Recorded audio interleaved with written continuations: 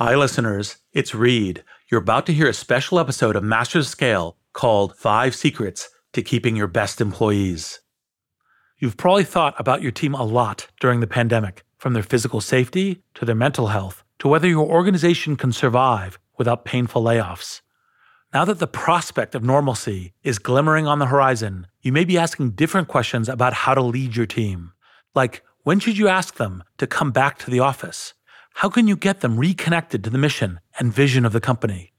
Will things ever return to normal? And what does that look like now? In this time of reopening, full of unknown variables, teams need clear leadership more than ever. That's why we made this episode using carefully selected stories from Masters of Scale and Rapid Response. So as businesses and the global economy start to regroup, let's look at 5 secrets to keeping your best employees. You got to have incredible talent at every position. It's like this huge push. There are fires burning when you're going home. Can you believe it? Such an idiot. And then you go back to, this is totally going to be amazing. There are so many easy ways. So what to do. I have no idea what to do. Sorry, we made a mistake. But you have to time it right. Oops. Working out of a 3-bedroom apartment. Stuff that just seems absolutely nutballs 10 years later. I was like, well, that's just how you do it. We haven't made it. Just how you do it.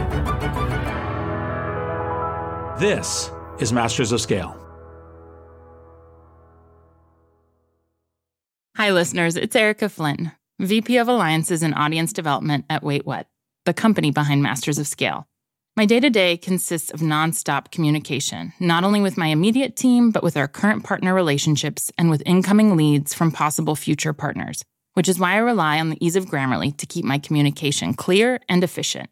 One confusing email can turn into several confused replies, which can turn into an unexpected meeting which no one wants, needs, or has time for. Having Grammarly on hand as my trusted AI writing partner not only streamlines my extensive to-do list, it minimizes miscommunication by quickly and efficiently synthesizing information and carefully curating tailor-made responses to specific groups. In fact, companies that use Grammarly to communicate can save 19 days per year per employee. Grammarly eases the writing process. It's a writing partner from the blank page to the last word typed before hitting send. Join me and over 70,000 teams who trust Grammarly to work faster, hit their goals, and keep their data secure. Visit Grammarly.com to learn more. That's Grammarly.com. I'm Reid Hoffman, co-founder of LinkedIn, partner at Greylock, and your host. And this is 5 Secrets to Keeping Your Best Employees. Let's jump in with our first action item. Number 1, be utterly, even uncomfortably authentic. When it comes to important qualities in a leader, maybe the most elusive of all is authenticity. It's easy to spot and hard to fake. But what does it really mean? Is it revealing deeply personal stories? Or maybe it's having a beer with the crew? What kind of sharing is effective and how much is too much? The answer is both more nuanced and a little simpler than you might expect. That's what you'll hear in this excerpt from my interview with Angela Ahrendts. She's the former SVP of Retail at Apple and the former CEO of Burberry. Angela knows all about how to unite a team, and it starts with what you might call purposeful authenticity. Let's listen. I realized that I had to do it my way. And they brought me in to do it my way. I was told very early on, we don't do videos. I'm like, excuse me, it's like a YouTube world. No videos, period. That's Angela Ahrendts, and she's telling a story from her first months as Apple's head of retail. It had been a couple of months, and somebody came up to me and said, we think you should send an email out to, all 70,000 employees, and if you give it to us by Friday, we'll translate it into 36. I'm like, I picture my 3 teens in these stores, and they don't read email. And no, that's not going to work. I said, I'm going to do a video. We don't do videos. I'm going to do a video. We don't do videos. I said, I'm going to do a video, and I don't want a studio, and I don't want hair and makeup. We have a phone. I'm going to do it like my kids do YouTube videos. It's going to be 3 thoughts in 3 minutes or less. No editing, nothing. So Angela recorded her first video memo to Apple employees from her desk using an iPhone. And I just said, hi, Sorry I haven't reached out before, but we're going to do these videos. I'm going to talk to you once a week, 3 thoughts in 3 minutes or less, because I want you to be aware of what our plan is, where we're going.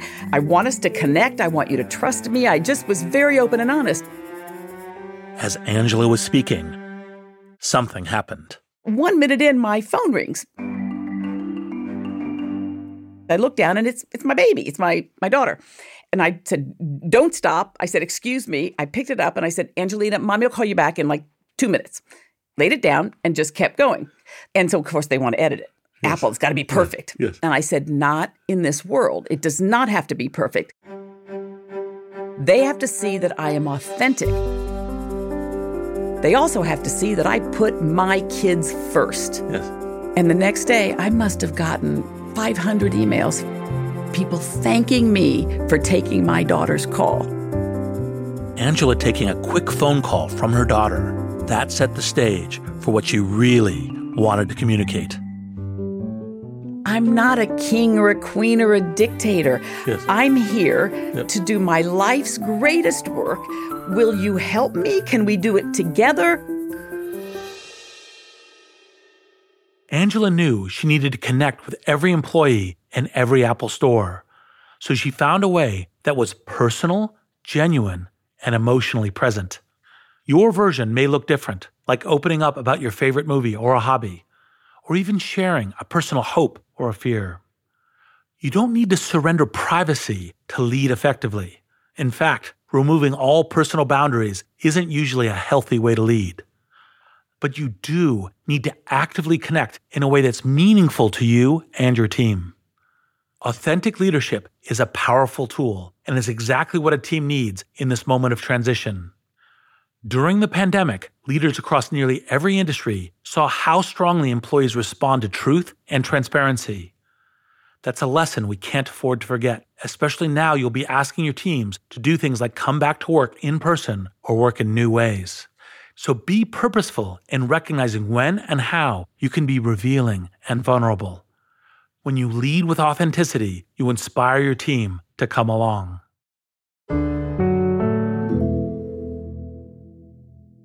Number 2, show your team trust by giving them space. Trust is a word we hear a lot in uncertain times. Customers want to be able to trust the products they buy. Businesses fight to ensure that theirs is the trusted brand. Behind the scenes, trust is just as important. Organizations falter if managers can't trust the teams they lead, or vice versa. But saying you trust your team and showing it are two different things, as you'll hear in this clip with psychologist and author Adam Grant. He spoke with Bob Safian on Masters of Scale, Rapid Response, on how for some CEOs, letting go is hard to do. Early 2018, I went to a bunch of the most powerful CEOs in Silicon Valley. I said, I'm interested in running a remote Friday experiment. As a researcher and professor at the Wharton School, Adam conducts these types of experiments to explore how to improve business practices. I said, I'm curious about whether letting people work from anywhere 1 day a week could increase productivity and creativity without hurting culture and collaboration. They all said no thanks. I was pretty surprised by this, so I asked them why, and they said things like, well, I don't want to open Pandora's box because once we let people leave, they might never come back. And I'm afraid that productivity is going to falter and our culture is going to fall apart and people won't work together. In retrospect, that seems like a pretty pessimistic view of team culture. But in 2018, the Pandora's box view was also common. Leaders worried that a distributed workforce would mean the death of culture and productivity. Needless to say, those attitudes have changed after pandemic-imposed remote work proved so effective. Hilariously, at least 3 of these CEOs have announced that their firms might never return to an office. They were so resistant to rethinking the simple idea of just letting people work remotely 1 day a week, and now that they were forced to rethink it, they've decided maybe we should work remotely all the time. With hindsight, it's easy to see how wrong those CEOs had been. Their resistance to change was based on how they feared employees would respond to even a taste of remote work. They made an assumption and assumed the worst. Right now, your team deserves the benefit of the doubt. After a time of intense pressure and uncertainty, we've seen teams around the world rise to the occasion. What they need now is for you to repay that in trust. That's not blind trust. You can and should still evaluate performance and outcomes. But be sure you're evaluating off actual data, not what you think or fear will happen. Trust in teams is something Dara Khosrowshahi, CEO of Uber, takes seriously. And he can point to a moment he discovered he needed more of it. I spoke with Dara about how great leaders help companies transition from scrappy pirates to a formidable navy. Beware, nautical metaphors ahead. In 2005, Dara became the new CEO of the travel website Expedia, and he had to hit the ground running. I was working harder than I ever had. I was in every single meeting. I was working day and night. I was making decision after decision after decision. I thought I was doing a great job. I had no idea. Dara had only been in his job for a month when an employee came to him with an insight he wasn't expecting. I had an eye-opening moment when a young product manager, Jen Pierce, I still remember her, came to me just to shoot the breeze in my office. She came and said, Dara, you keep telling us what to do instead of telling us where to go. And we like you, so if you tell us where to go, we'll figure out our way there. But if all you do is tell us what to do, then whenever you're not in a meeting, nothing happens. So can you just tell us where to go and then let us get there? In this one conversation, Jen transformed Dara's trajectory as a manager. For me, it was like, boom, eye-popping. I had to really work very, very hard because I was a bit of a control freak to let go of what people are doing and really start talking about where we're going and trust my team to get us there. Dara had just learned an early lesson in running a navy. From the outside, it might appear to you that you command a fleet of ships by telling each one exactly what to do. But that's not how the chain of command works. The admiral doesn't tell each submarine commander the precise depth to dive to. The admiral gives broad direction and trusts that their officers know what to do. This combination of strong local leadership and a strong centralized chain of command is what defines the most successful navies and distinguishes them from the pirates. What Dara learned and what Adam Grant's study effort revealed is that building trust isn't ultimately a matter of words, but actions. Especially in times of transition, the best leaders give their teams leeway to operate. That doesn't mean avoiding your responsibility as a decision maker. Teams can still make wrong moves or choices that are insufficiently bold in times of change. That's where leaders can be truly additive, making hard calls and encouraging big swings. But throughout this process, it's essential to treat employees like peers and colleagues. Whether it's giving them space to work out product solutions or setting up dialogue with them to seek their feedback, or even just trusting them with remote flexibility, the move required by leaders now is to resist micromanaging. Instead, prove your trust by giving leeway and independence. Number 3, throw a party. Every organization has its own approach to cultivating joy. Some go with a generic birthday cake served at 4 p.m. in the conference room. Others opt for the wild conference in Vegas with skydiving outings and a midnight magic show. Whatever you're doing, it's time to do more right now. On a human level, celebrations can help us make a clean mental break from a period of stress and heartbreak. And after 2020, we certainly can use a break. But at an organizational level, they also help commemorate goals met and achievements unlocked. In that way, celebrations fuel optimism, creativity, and execution. That's how Melanie Perkins, co-founder and CEO of Canva, approaches team festivities. As you'll hear in my conversation with her from late 2020, she takes the art of jubilation seriously. Every 3 months, we do something called a season opener. We get the entire company together for the entire day, and we get each of the groups to be talking about their big goals that they're driving towards. They often show off future mocks, future designs, and really paint the picture of where they're going. I talked to other guests before about the value of frequent celebrations to strengthen teams, but I found these quarterly session openers really interesting. One of our values is to set crazy big goals and make them happen.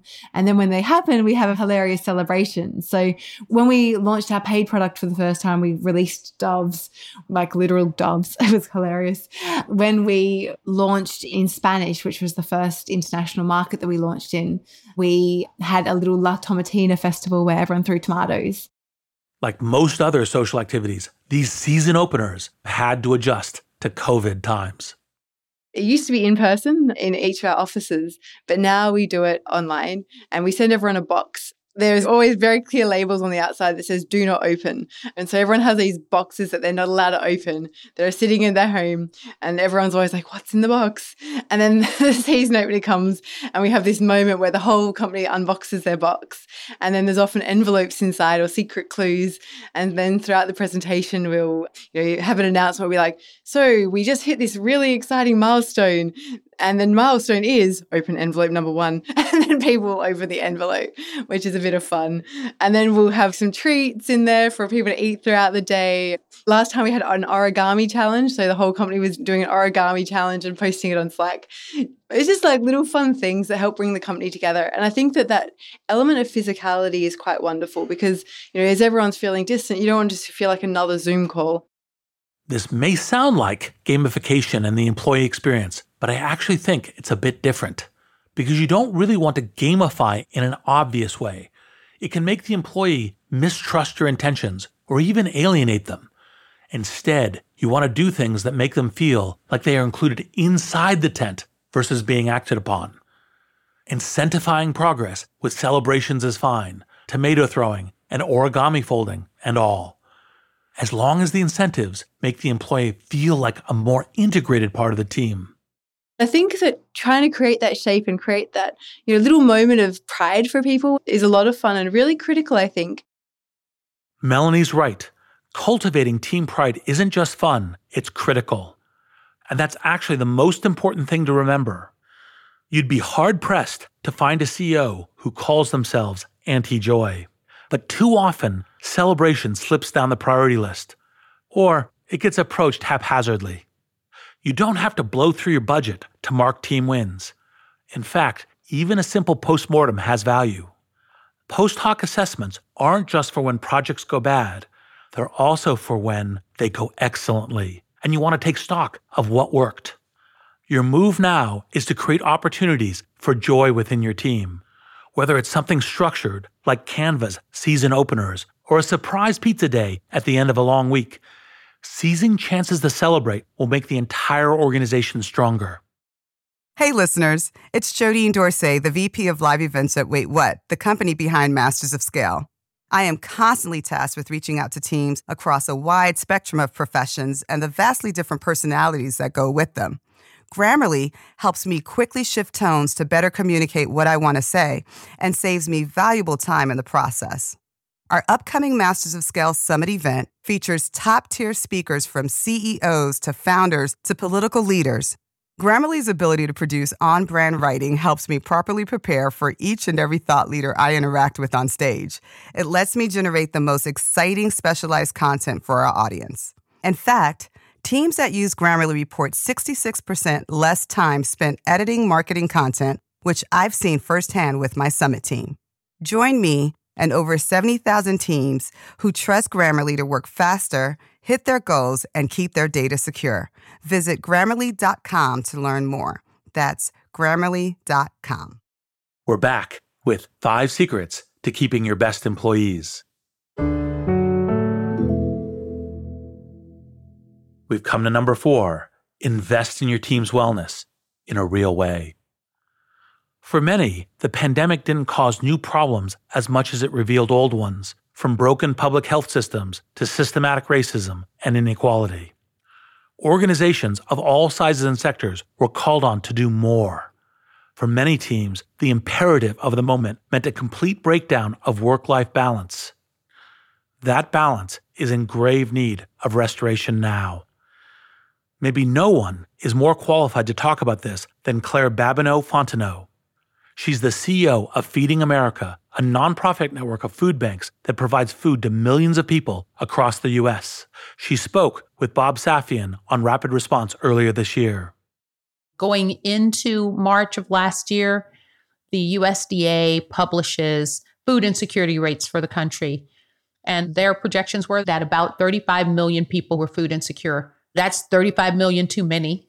But that represented significant progress because in the last economic downturn or last Great Recession of 2008, we saw those numbers go to nearly 50 million.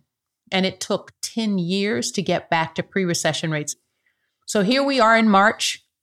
We're finally at pre-recession rates. We're making progress. And then COVID. In the earliest days of the pandemic, the number in need ballooned again. Meanwhile, Feeding America saw a perfect storm. Their main source of food donations, grocery stores, were suddenly empty of supplies. Their volunteer corps, many of whom were over 65, needed to stay home to protect their health. It was an all-hands-on-deck moment for Claire and her team, and that led to a classic leadership error. And one of the mistakes that I made actually is that my impulse was, as long as there are people who are struggling out there, I need to be working. So I blurred those lines of work and life. There was no balance. I looked back and I realized that there were people on my team who were doing the same thing. They weren't taking off. They were working on Saturdays and Sundays. And they had worked for 2 months without taking one day off. And I realized that I was providing a very, very powerful and negative example for the members of my team. There was one clear moment when Claire saw the pressure come to a head. I woke up in the morning and at 7 a.m. I had a call with some members of my team. And I noticed I was awfully snarky. And I'm thinking, what did they say to make me so snarky? They don't deserve that. The way that my stress was showing up was I was becoming increasingly less patient, increasingly less tolerant. And I thought, I'm not being helpful. So that's the day that I said, okay, no mas, I am going to take some time off. And I did. And now I actually, for my own emotional health and well-being, and for my viability as a leader in this space, I now have on my calendar that I will take R&R. What I've tried to do is do it out loud. Claire decided to lead by example, not just in how hard she could work, but in prioritizing time off. Your team needs you to lead by example too. Work-life balance isn't just a pandemic necessity. It's essential for sustainable growth. As we approach what in many industries will feel like a full reset, team wellness must be part of the equation. Another Rapid Response guest who spent 2020 and 2021 thinking about how to increase employee wellness is Ed Bastian. As CEO of Delta, Ed is deeply invested in a speedy post-COVID recovery. But recovery means more than the bounce back of the airline industry. It also means the physical, mental, and financial recovery of Delta employees, many of whom come from communities hard hit by the pandemic. Listen to what he's learned. I think the pandemic has taught us a lot about wellness, about resilience, about our health and things we took for granted. We've introduced a lot more wellness and mental health resources, which I know are getting subscribed to and utilized actively. We hired just recently a chief health officer for the first time, Dr. Henry Ting from the Mayo Clinic.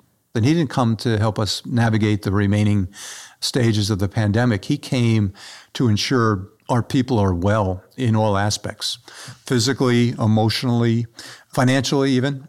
So the pandemic has given us license to talk about things we never would have talked about as openly, and investing in people in ways that we haven't maybe thought to invest in. And, people don't talk about mental wellness because of stigmas. It's been okay for people to open up a little bit more.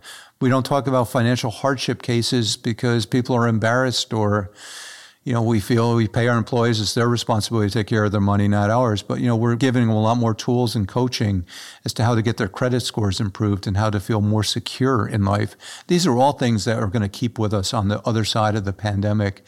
that I think are going to be really important to our team and to the health of our company. Many companies are only starting to grasp that employee wellness programs aren't merely perks, they're investments. Because businesses do better when their team members are healthy, happy, and financially stable. You can't ask people to devote themselves to your company's mission if their own ability to thrive isn't part of it. Prioritizing employee wellness can manifest in so many different ways. But whatever you're doing to support your team, it's important that it be made tangible. Telling them we appreciate you is one thing. Showing them is much better.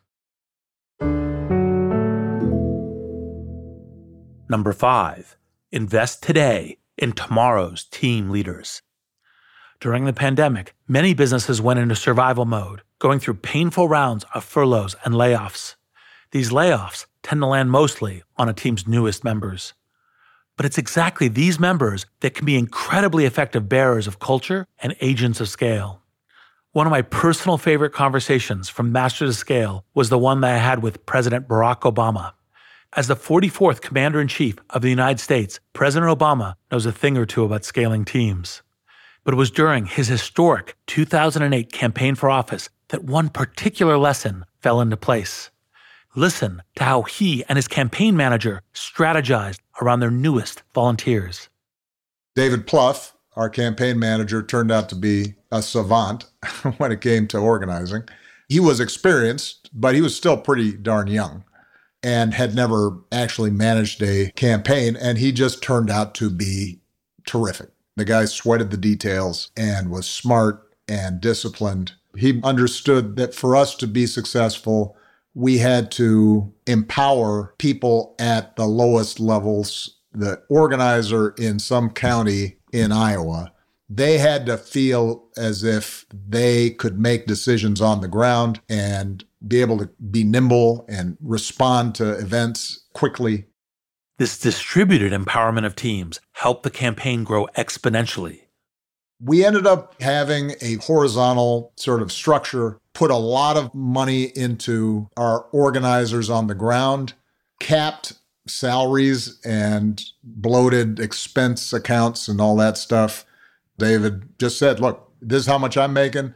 This is how much senior folks are making. Everybody's going to be making half of what you can get paid in another campaign. If you want to work in another campaign, go ahead. But it's because we want to use this money to hire more 23 and 25-year-old kids who are going to be running around Iowa, busting their butt, trying to get folks to turn out for Barack.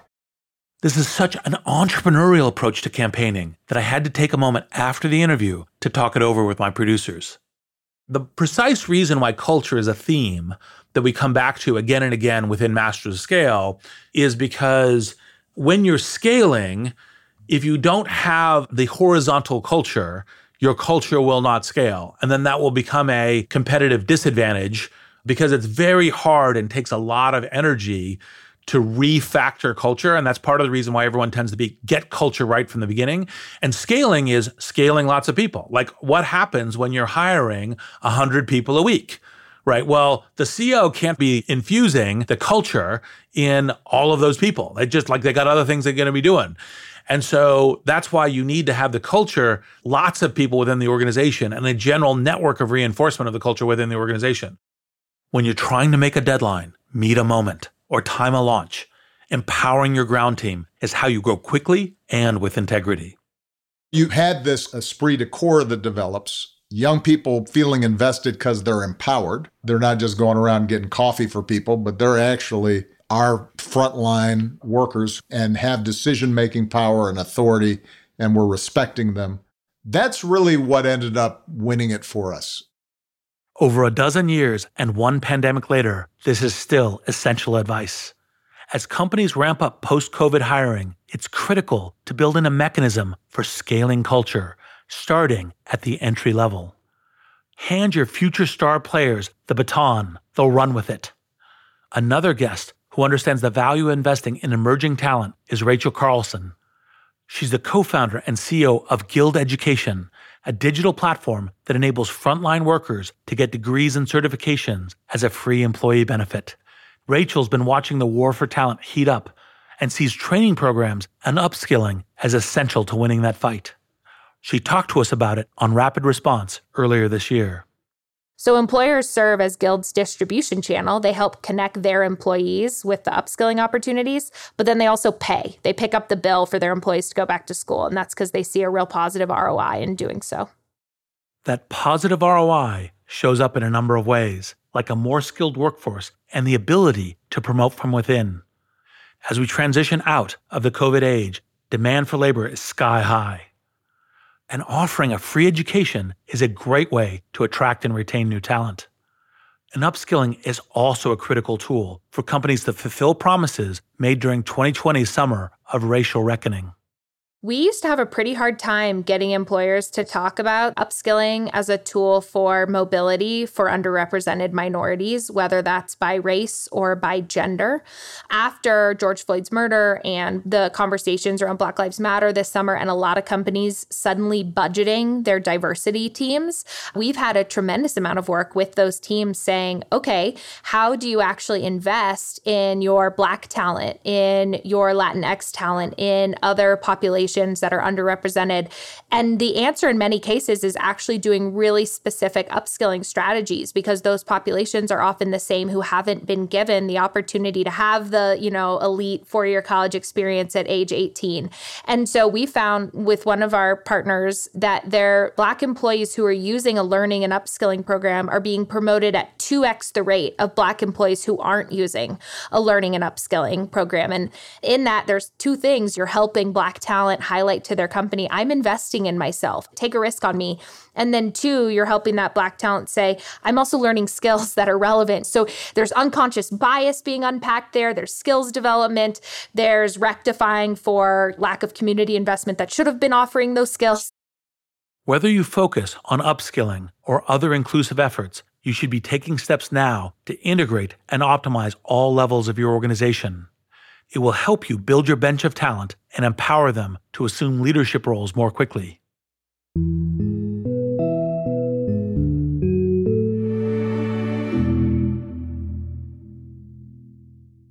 We hope this special episode has given you some practical advice on supporting your teams in this peculiar moment. Yes, this moment, right now. Right now, you can record an unvarnished personal message like Angela Ahrendts. Or like the CEOs Adam Grant spoke with, you can make a decision to trust your teams, even if they're not always on premises within arm's reach. You can decide, like Dara Khosrowshahi, that from now on, you'll focus not on telling your team members what to do, but on showing them where you're all going. You can lead by example, like Claire Babineau-Fontenot, and choose mental health over burnout. Or, like Ed Bastian at Delta, double down on investing in employees' well-being. Just like President Obama, you can structure your growth strategy around empowering and democratizing team members, even those who don't have much seniority. Or take a page from Rachel Carlson and invest in upskilling to unleash new talent and new opportunities. Remember when you told your team, we're all in this together. It's up to you to make sure that's more than happy talk. Because actually, you're not trying to get your team back to normal. What they deserve now is to move forward. I'm Reid Hoffman. Thank you for listening. Hi, everyone. It's Jeff Berman, CEO of Wait What and co-host of the Masters of Scale podcast. Like many of you, my to-do list changes by the minute. Whether I'm working with partners or hashing out legal documents or brainstorming with our team, there is never a shortage of tasks that require attention and constant communication. Like Masters of Scale co-host Reid Hoffman, I know artificial intelligence is a huge part of our future, and Grammarly is an enterprising leader in AI. With Grammarly, what used to take a few hours only takes a few clicks. It's like having a collaborator for my writing, helping me generate better first drafts and tailoring messages to our specific audiences. It's not only a superior AI tool, it is a safe AI tool. And as a CEO, security is always top of mind. Grammarly has 14 years of experience and a business model that never sells our data. Security has been a priority since day one and continues to be integral to Grammarly's values today. Join me and over 70,000 teams who trust Grammarly to work faster, hit their goals, and keep their data secure. Visit Grammarly.com to learn more. That's Grammarly.com. Masters of Scale is a Wait What original. Our executive producers are June Cohen and Darren Triff. Our senior producer is Jordan McLeod. Our supervising producer is Jay Punjabi. Our producers are Adam Skuse, Catherine Clark-Gray, Hailey Bondi, Marie McCoy-Thompson, and Christina Gonzalez. Our editor-at-large is Bob Safian. Our music director is Ryan Holiday. Original music and sound design by Eduardo Rivera. Audio editing by Keith J. Nelson, Stephen Davies, Andrew Nault, and Mike Gallagher. Mixing and mastering by Brian Pugh. Special thanks to Chris Ye, Elisa Schreiber, David Sanford, Saida Sapieva, Greg Beato, Adam Heiner, Emily McManus, Kelsey Capitano, Tim Cronin, Anna Pisano, Ben Richardson, Mina Kurosawa, Sarah Tartar, Charlie Meneses, Chineme Ezequena, and Colin Howarth. Become a member of Masters of Scale to get access to a year's worth of courses and content on the Masters of Scale Courses app. Find out more at mastersofscale.com/membership.